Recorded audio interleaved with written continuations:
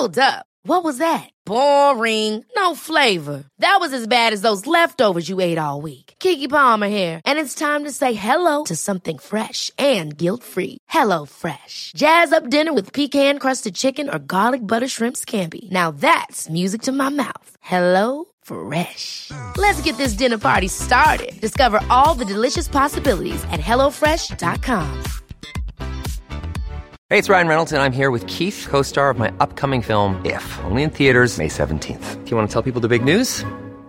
All right, I'll do it. Sign up now and you'll get unlimited for $15 a month and 6 months of Paramount Plus Essential Plan on us. MintMobile.com/switch. Upfront payment of $45 equivalent to $15 per month. Unlimited over 40 gigabytes per month. Face lower speeds. Videos at 480p. Active Mint customers by 531.24 get 6 months of Paramount Plus Essential Plan. Auto renews after 6 months. Offer ends May 31st, 2024. Separate Paramount Plus registration required. Terms and conditions apply if rated PG.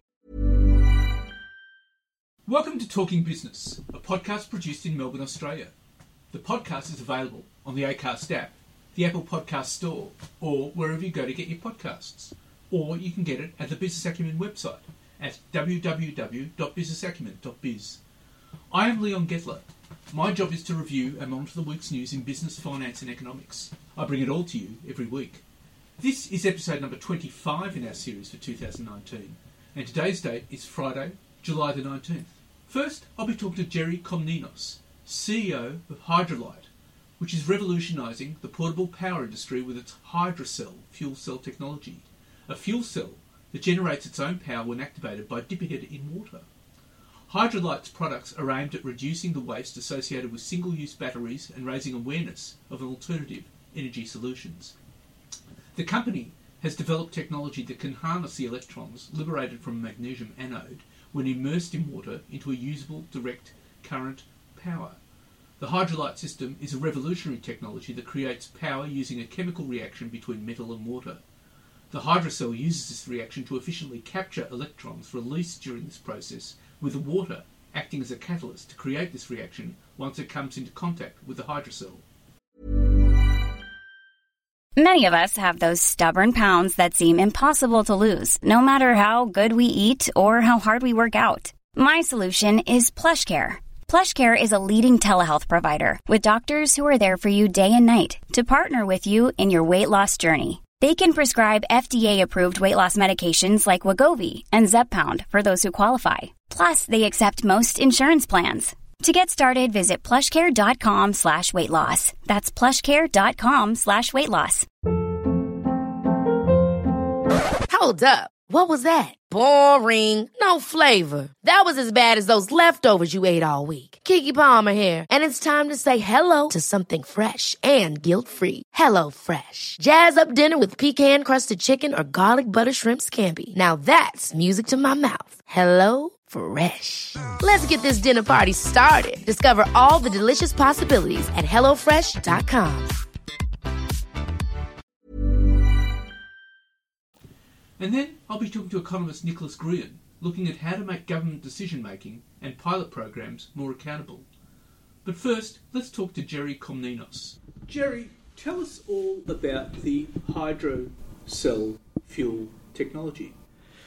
Okay, so Leon, the Hydrocell fuel technology has been around for the concept of using magnesium and other materials to create power has been around for a long time.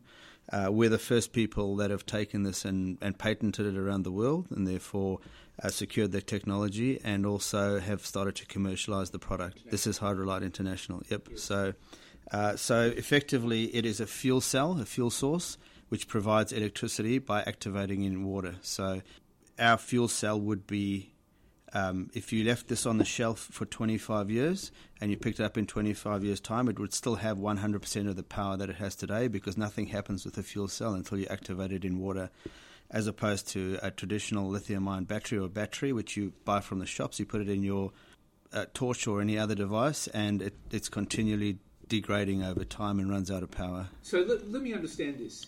You have a fuel cell, you dip it in water, and that generates power for lights. Correct.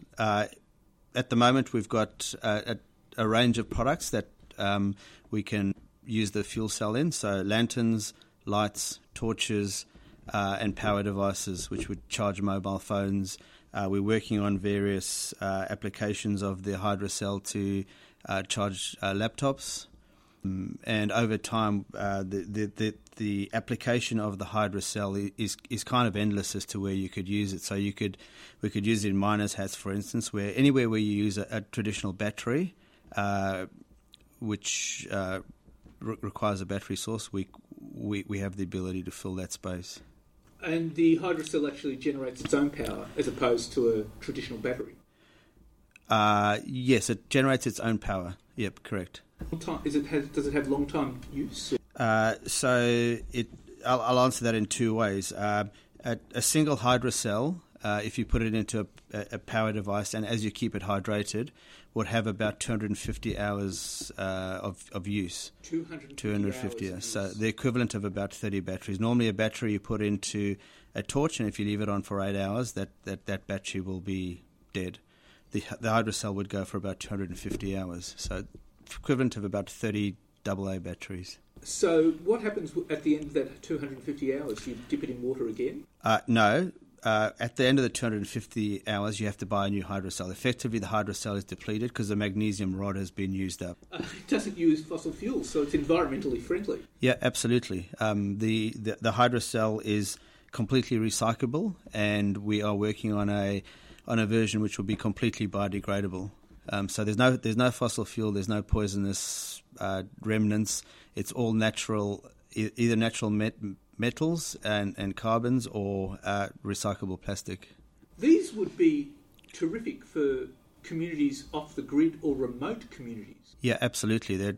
Statistics say there are about 1.3 billion people around the world that don't have either electricity or have intermittent electricity. So absolutely, they are dependent on candles, which are dangerous, as in start fires, kerosene lamps, which are a combination of giving off poisonous gases and effectively killing people, and very intermittent light, and or candles, and or batteries. So we are absolutely an alternative and a cheap alternative for the third world and people without electricity. Now, you operate out of Melbourne, but you also have offices in the Philippines and I believe in China as well. Is that right? Correct. We have a research team in the Philippines that do all our R&D and effectively develop new products and innovate the Hydrocell as we go along. We've got 3 contract manufacturing factories out of China. We've got a small office in China, and then we've got a presence in Canada, the USA, and we're looking to open up an office in London, in Europe, to service Europe. Well, that's quite extraordinary. So are you expecting quite a big demand for this? All indications are. So we're in the process of fulfilling our first 4 production orders at the moment. Effectively, the product's complete. We're just waiting on a little bit of packaging. So the 4 production orders are complete, fully certified by an independent certification company that the products all work and are 100% quality. The numbers are kind of significant in terms of what we think we can do here. We've got significant opportunities around the world that we're looking at, and we've got an extensive growth strategy into the USA, which we're starting to execute at the moment. So, I mean, these fuel cells run on water and air. Is that right? Yep, effectively. The water activates it. And the fuel cell requires oxygen, correct? So if you look at many of our product, or all of our products, the only way they would be different to a traditional torch is that they have holes in the product to allow oxygen in to continue the reaction that's happening within the fuel cell. This process of water and air, that creates what, like a chemical reaction? The reaction between a cathode, a magnesium cathode, and a carbon salt-infused membrane, effectively. Yep. How long did it take to work that technology? So Hydrolite's been around for about 4 years. So I think the working of the technology was relatively quick. Perfecting it took a little bit of time, and we've worked really hard in the last 9 months since I've been on board to perfect our production processes in China. So tell us about the technology. Who developed it? So developed by a group of 4 people, 2 Australians and 2 Americans. and Hydrolite bought that technology 3 or 4 years ago. That technology, so two of the people that developed the technology still remain within Hydrolite. So one's our head engineer and one's our sales director. The technology is patented, I take it? Fully patented around the world, yep. So you would have many forward orders? We have significant interest. As we speak, we're being notified of a potential order out of Zimbabwe. We've got significant orders or significant interest in South Africa, Zimbabwe, Ghana, across Africa, Turkey, Sri Lanka, and we've got a significant amount of interest in the USA.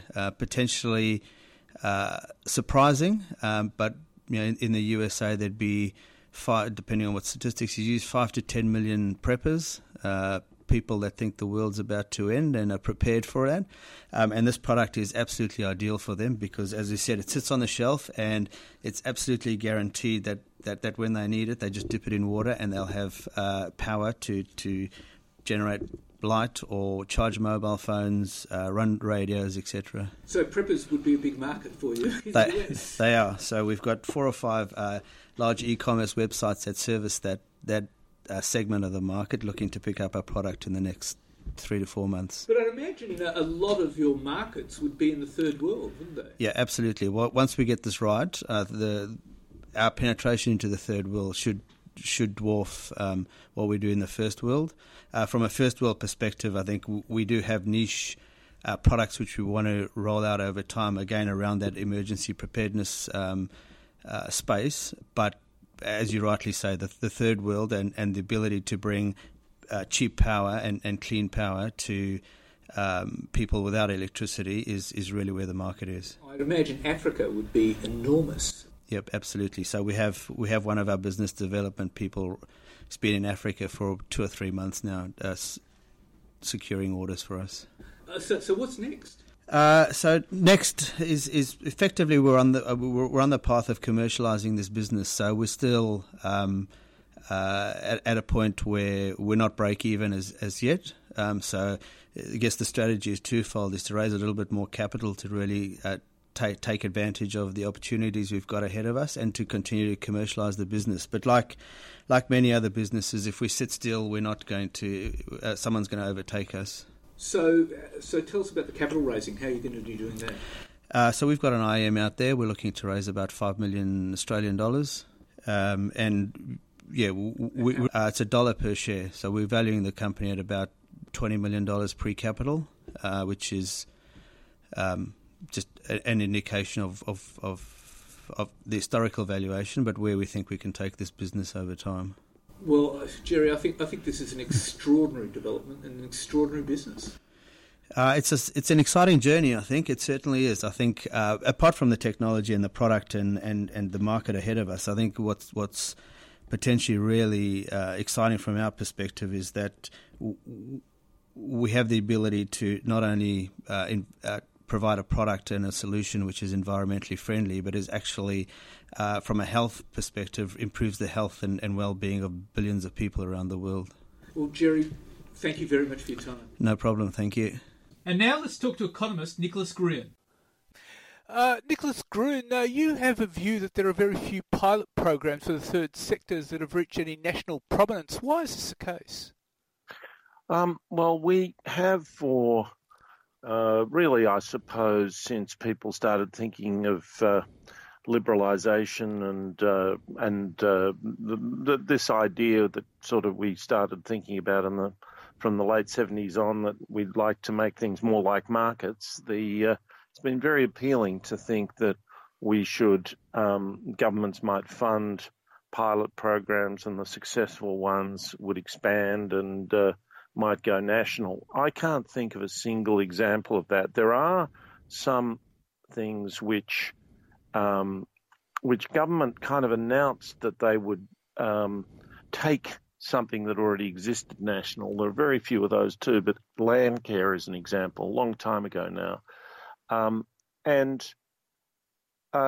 So what happens is that it's a kind of fine theory, but in fact the world of social services is well stocked with existing programs, and we actually don't have the infrastructure to properly measure success, and then even if we did, and even if we could say this is a successful program, then we need to really have a way of saying it's more successful than the program that we've got. So that's the first hurdle. Now, what you'll find if you're running a not-for-profit venture, which, that's the sort of thing which might qualify to be scaled up, what you'll find is that if you go to the government and you say this is a really worthwhile venture, they'll say, well, you should get it independently evaluated. So off you go to Deloitte or my company, Lateral Economics, or some other company, and you say, well, give us a cost-benefit analysis of this or some kind of evaluation of our program. Then you'll pay a consultant quite a lot of money. It might be 50 grand. It's more likely to be over 100 grand. And there are no guidelines according to which one would do the evaluation. And when you do the evaluation, you then hand it to the government. You say, look how good this evaluation is. And guess what the government says? The government, say the Treasury or the Department of Finance at the Commonwealth level, or Treasury and Finance at the state level, they say, oh, well, that's very interesting. Thanks for that. But you commissioned the study. You paid for the study. And we know that consultants arrive at conclusions that they're paid to consult at. So you've got a catch-22, which is that governments are involved in this whole idea that they'll sort of choose from the best, and then they sort of set this catch-22 up, which is that you can't really go anywhere without supposedly independent evaluation. But there's no such thing as an independent evaluation, because you'll be paying for it, you'll be commissioning it, and there won't be taken much notice of. So that's the first really big problem with this theory that we have, that we will fund the successes. We don't fund the successes. We just have one pilot after another. Well, this gets us back to an old issue that you and I have discussed many times about having an evaluator general, in which case it would make sense, wouldn't it, to have an auditor general evaluate these programs, wouldn't it?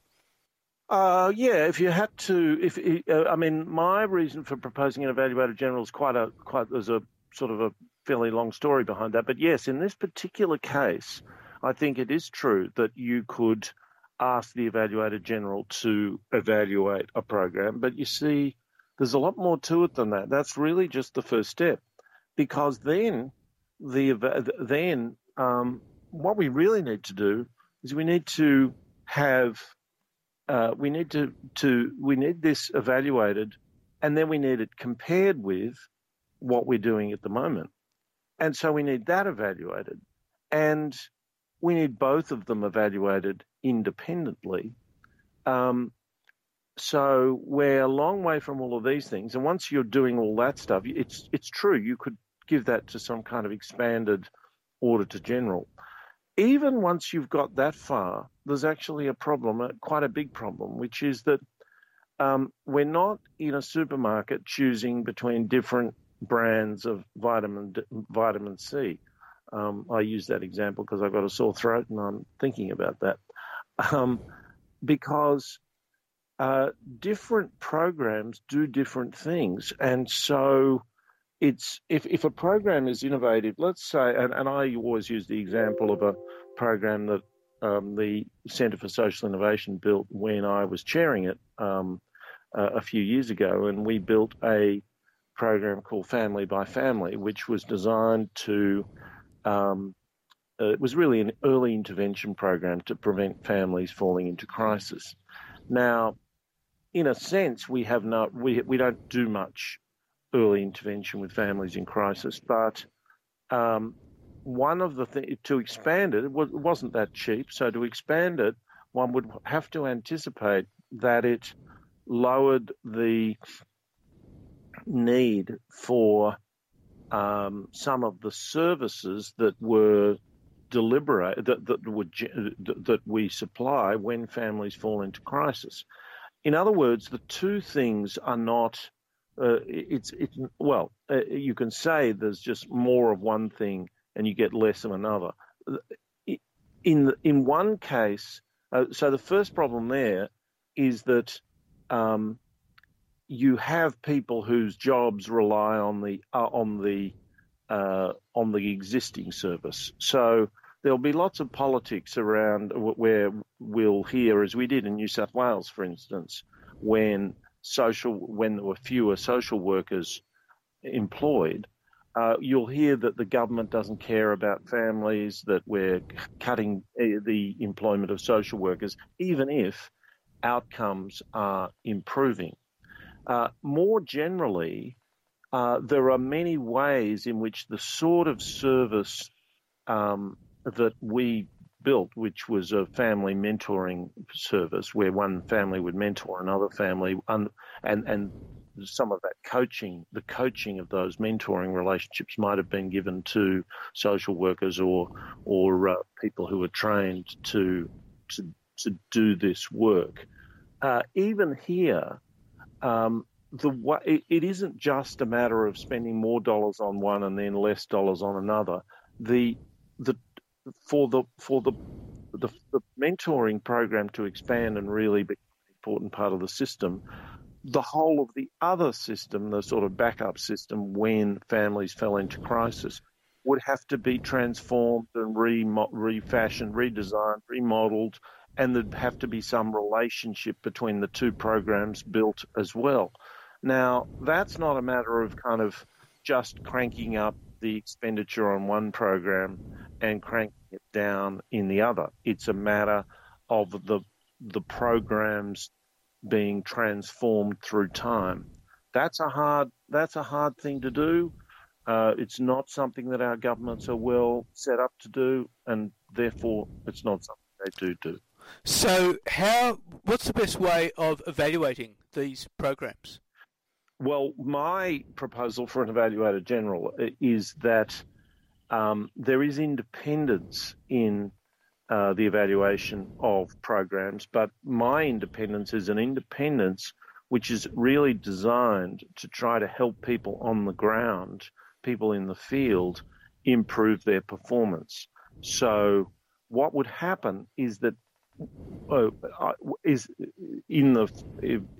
this idea if it was fully implemented, would be that there wouldn't be any program that didn't have as part of it or alongside it a monitoring and evaluation system which was formally independent from and separate from the program itself. Now, in fact, they'd have to collaborate very closely, but the whole idea of that is that it solves all of these problems that I've talked about. Firstly, there is continual independent evaluation and monitoring on evaluation of everything the government does.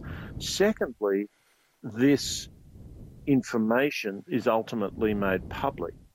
And that means that there is some capacity when one program is performing particularly well and is raising the prospect of lowering expenditure on programs that don't work very well, that's all public. And once it's public, then the political system is much more likely to push the system, push the politicians and the senior managers towards the kinds of transformations that would improve the whole system. And to do that, there will have to be some discomfort felt by the politicians, by the system, because some people are being redeployed. They're being told they're not as good as they think, and the system is being transformed, and some people are getting jobs and other people are losing jobs, and that's not something which politicians or even senior managers like to do. They tend to need to be pushed. So it is an attempt to solve all of the problems that I've mentioned to you. Well, that's quite an innovative approach, Nicholas, to have every program with an inbuilt evaluation. And let's see whether governments actually listen to that, because I think it's very badly needed. All right. Yes. Well, let's see. I think when it happens somewhere in the world, I think it might take off as an idea. I've certainly there's been some interest expressed about it to me in New Zealand and the United Kingdom, but of course we need someone to take the first step. We'll see who manages to do it. Well, thank you very much, Nicholas Gruen. Thank you. Thanks, Leon. Thank you. So what's happening in the news? Well, China released second quarter figures showing that its economy slowed to 6.2%, the weakest rate in at least 27 years, as the country's trade war with the US took its toll. That was in line with analysts polled by Reuters. The second quarter growth was the country's slowest pace since the first quarter of 1992, the earliest quarterly data on record, according to Reuters. Clearly, China's months-long trade dispute with the US is weighing on its economy. And Scott Morrison's $800 pension bonus has been branded a slap in the face for retirees after it emerged only seniors who don't own a family home have any chance of securing the full amount. The changes to pensioners' deeming rate used to determine investment income for the asset test was billed as a pension bonus worth up to $804 for singles, $1,053 for couples. However, the vast majority of aged pensioners, 75%, will get nothing from the changes to the deeming rate because they don't have investments in super, shares or bank deposits. Only seniors who do not own a family home will qualify for the maximum amount of $804 or $30 a fortnight. National Seniors Advocate Ian Henschke said the outcome was far less than retirees had hoped for and won't help women who are less likely to have super or invest in the stock market. We will campaign on this all the way to the next election, he warned. It will cost $600 million over the next 4 years, but is substantially less than the costs of reducing the deeming rate to realign it closer with a cash interest rate, as it was in the Howard government years. So, the decision to cut the headline deeming rate from 3.25% to 3% falls short of the demands from retiree groups in recent weeks, as the government rules out a more generous change so as to protect the budget surplus. And wages for certain mining jobs have soared beyond boom time levels, and some workers will enjoy an extended period of premium wages amid a quadruple squeeze on skills.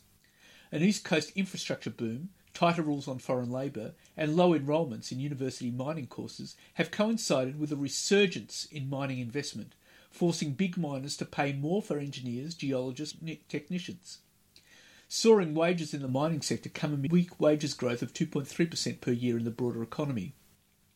A study of remuneration paid to 35,000 mine workers by advisory firm BDO RemSmart found at least 12 mining jobs were now commanding higher wages than at the peak of the last resources boom. The list includes senior mine engineers, heavy diesel fitters, senior geologists, electricians and excavator drivers, while maintenance superintendents were among the best paid, with median total remuneration for the latter job above $200,000 per year, including superannuation. And the nation's banks and superannuation funds will face tough new controls, including extraordinary powers to veto top executives, after a review of the peak financial regulator slammed its culture of conformity. The review, led by former competition regulator Graham Samuel, urged APRA to take a more forceful and public approach to calling out bad behaviour rather than relying on behind-the-scenes talks with financial giants.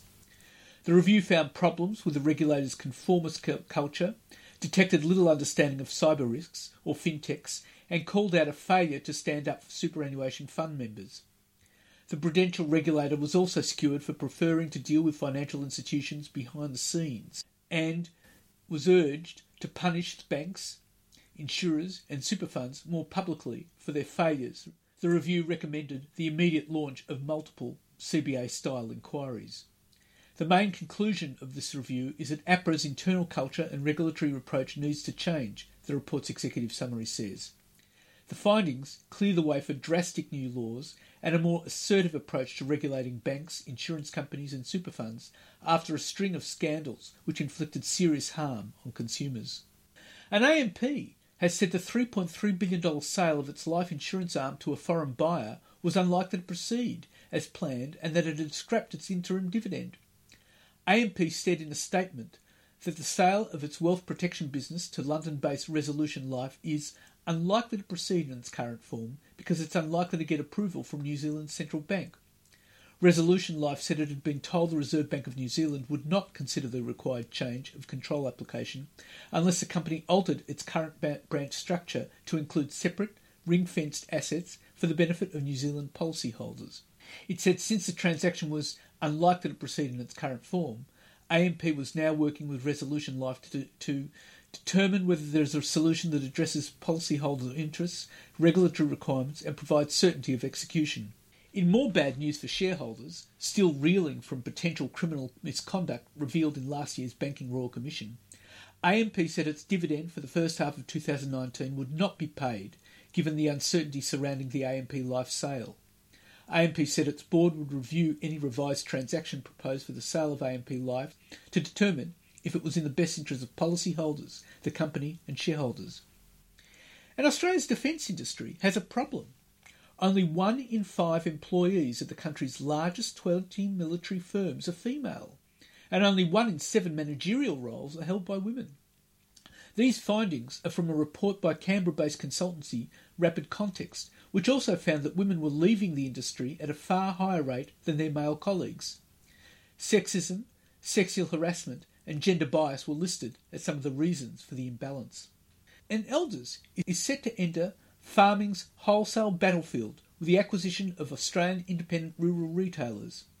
The acquisition gives Elders a major footprint in the wholesale supply of farm products and position it to compete more strongly with Canadian fertiliser giant Nutrien as it moves to complete a $469 million takeover of Ruralco.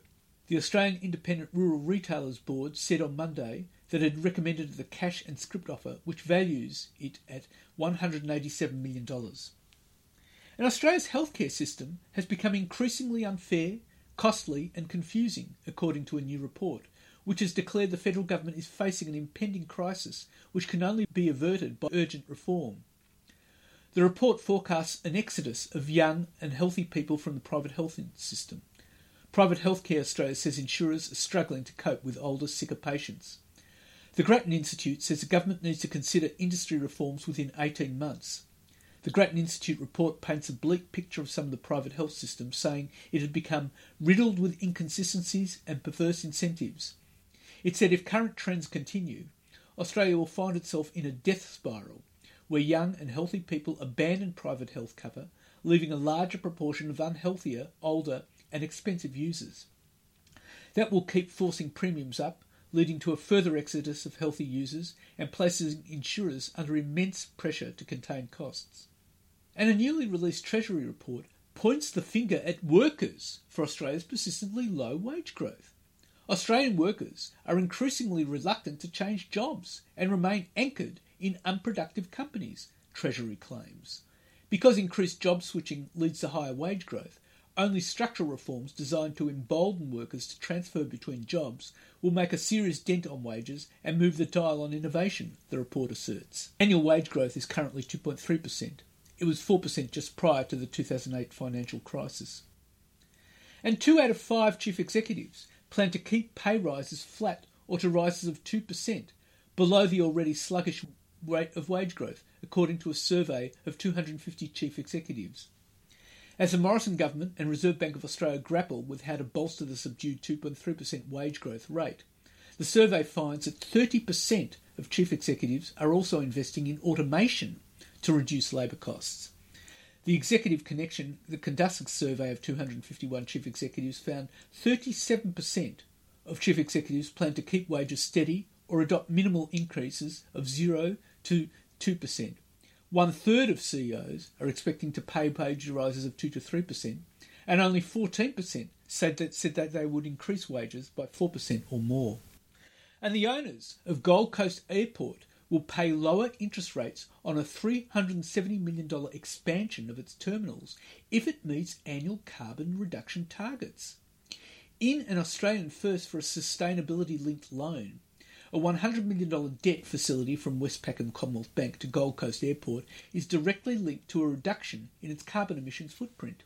It is a further sign of other non-energy industries starting to pull their weight to meet carbon reduction targets. While green bonds have been a growth market for companies who want to boost their environmental credibility in recent years, The development of the sustainability-linked loans, where companies adhere to strict environment targets, is expected to become even more popular and has already grown to $1 billion worldwide. Queensland Airports Limited, which owns Gold Coast, Townsville, Mount Isa and Longreach airports, has signed up to the $100 million sustainability-linked loan as part of the redevelopment of the Gold Coast Airport. It will achieve discounted interest rates on the loan if it meets its goal to reduce carbon emissions by 15% over the next 3 years before the new terminal opens in 2021. And Adani demanded the names of all federal agency scientists reviewing its contentious groundwater plans so it could check if they were anti-coal activists, emails obtained under Freedom of Information shows. Emails show Adani gave the Federal Environment Department 5 days to provide the names of people from the CSIRO and Geoscience Australia involved in the review. Adani says it wrote to the department to request assurance that individuals involved in any review processes were independent. The revelation has alarmed CSIRO staff representatives who said it indicated Adani had a deliberate strategy to pressure scientists by searching for personal information it could use to discredit their work. And the Queensland Government has commenced legal proceedings against Adani Mining over claims it provided false or misleading information in an annual return for its Carmichael mine. The Department of Environment and Science has started the prosecution proceedings against the Indian mining company under the Environmental Protection Act in relation to information in its 2017-2018 annual return for the mine. The annual return requires information about planned and actual disturbance of land at the mine, a spokesman for the department said in a statement on Tuesday. The department alleges that Adani's annual return contained false and misleading information about the disturbance already undertaken at the mine during the annual return period. The matter is listed for mention at the Brisbane Magistrates Court on August the 16th. Adani says the department's prosecution is over an administrative error, which was self-reported in September 2018. And that's it for this week. And next week I'll be talking to Philip Morris Australia Managing Director Tammy Chan, looking at how the company has closed the pay gap between male and female employees and embraced gender equality. It's a model for other businesses. And I'll be talking to Indeed economist Callum Pickering, looking at Australia's latest job market figures. And of course I'll be bringing you all the week's news. In the meantime, you can find me on Twitter at TalkingBizBizz, on Facebook and on LinkedIn. And if you want, leave a comment. Have a great week. Take care, be good. And looking forward to bringing you Talking Business next week. Ever catch yourself eating the same flavorless dinner 3 days in a row? Dreaming of something better? Well, HelloFresh is your guilt-free dream come true, baby. It's me, Keke Palmer. Let's wake up those taste buds with hot, juicy pecan-crusted chicken or garlic butter shrimp scampi. Hello Fresh. Stop dreaming of all the delicious possibilities and dig in at HelloFresh.com. Let's get this dinner party started. This is the story of the one. As head of maintenance at a concert hall, he knows the show must always go on. That's why he works behind the scenes, ensuring every light is working, the HVAC is humming, and his facility shines. With Grainger's supplies and solutions for every challenge he faces, plus 24/7 customer support, his venue never misses a beat. Call quickgrainger.com or just stop by. Grainger, for the ones who get it done.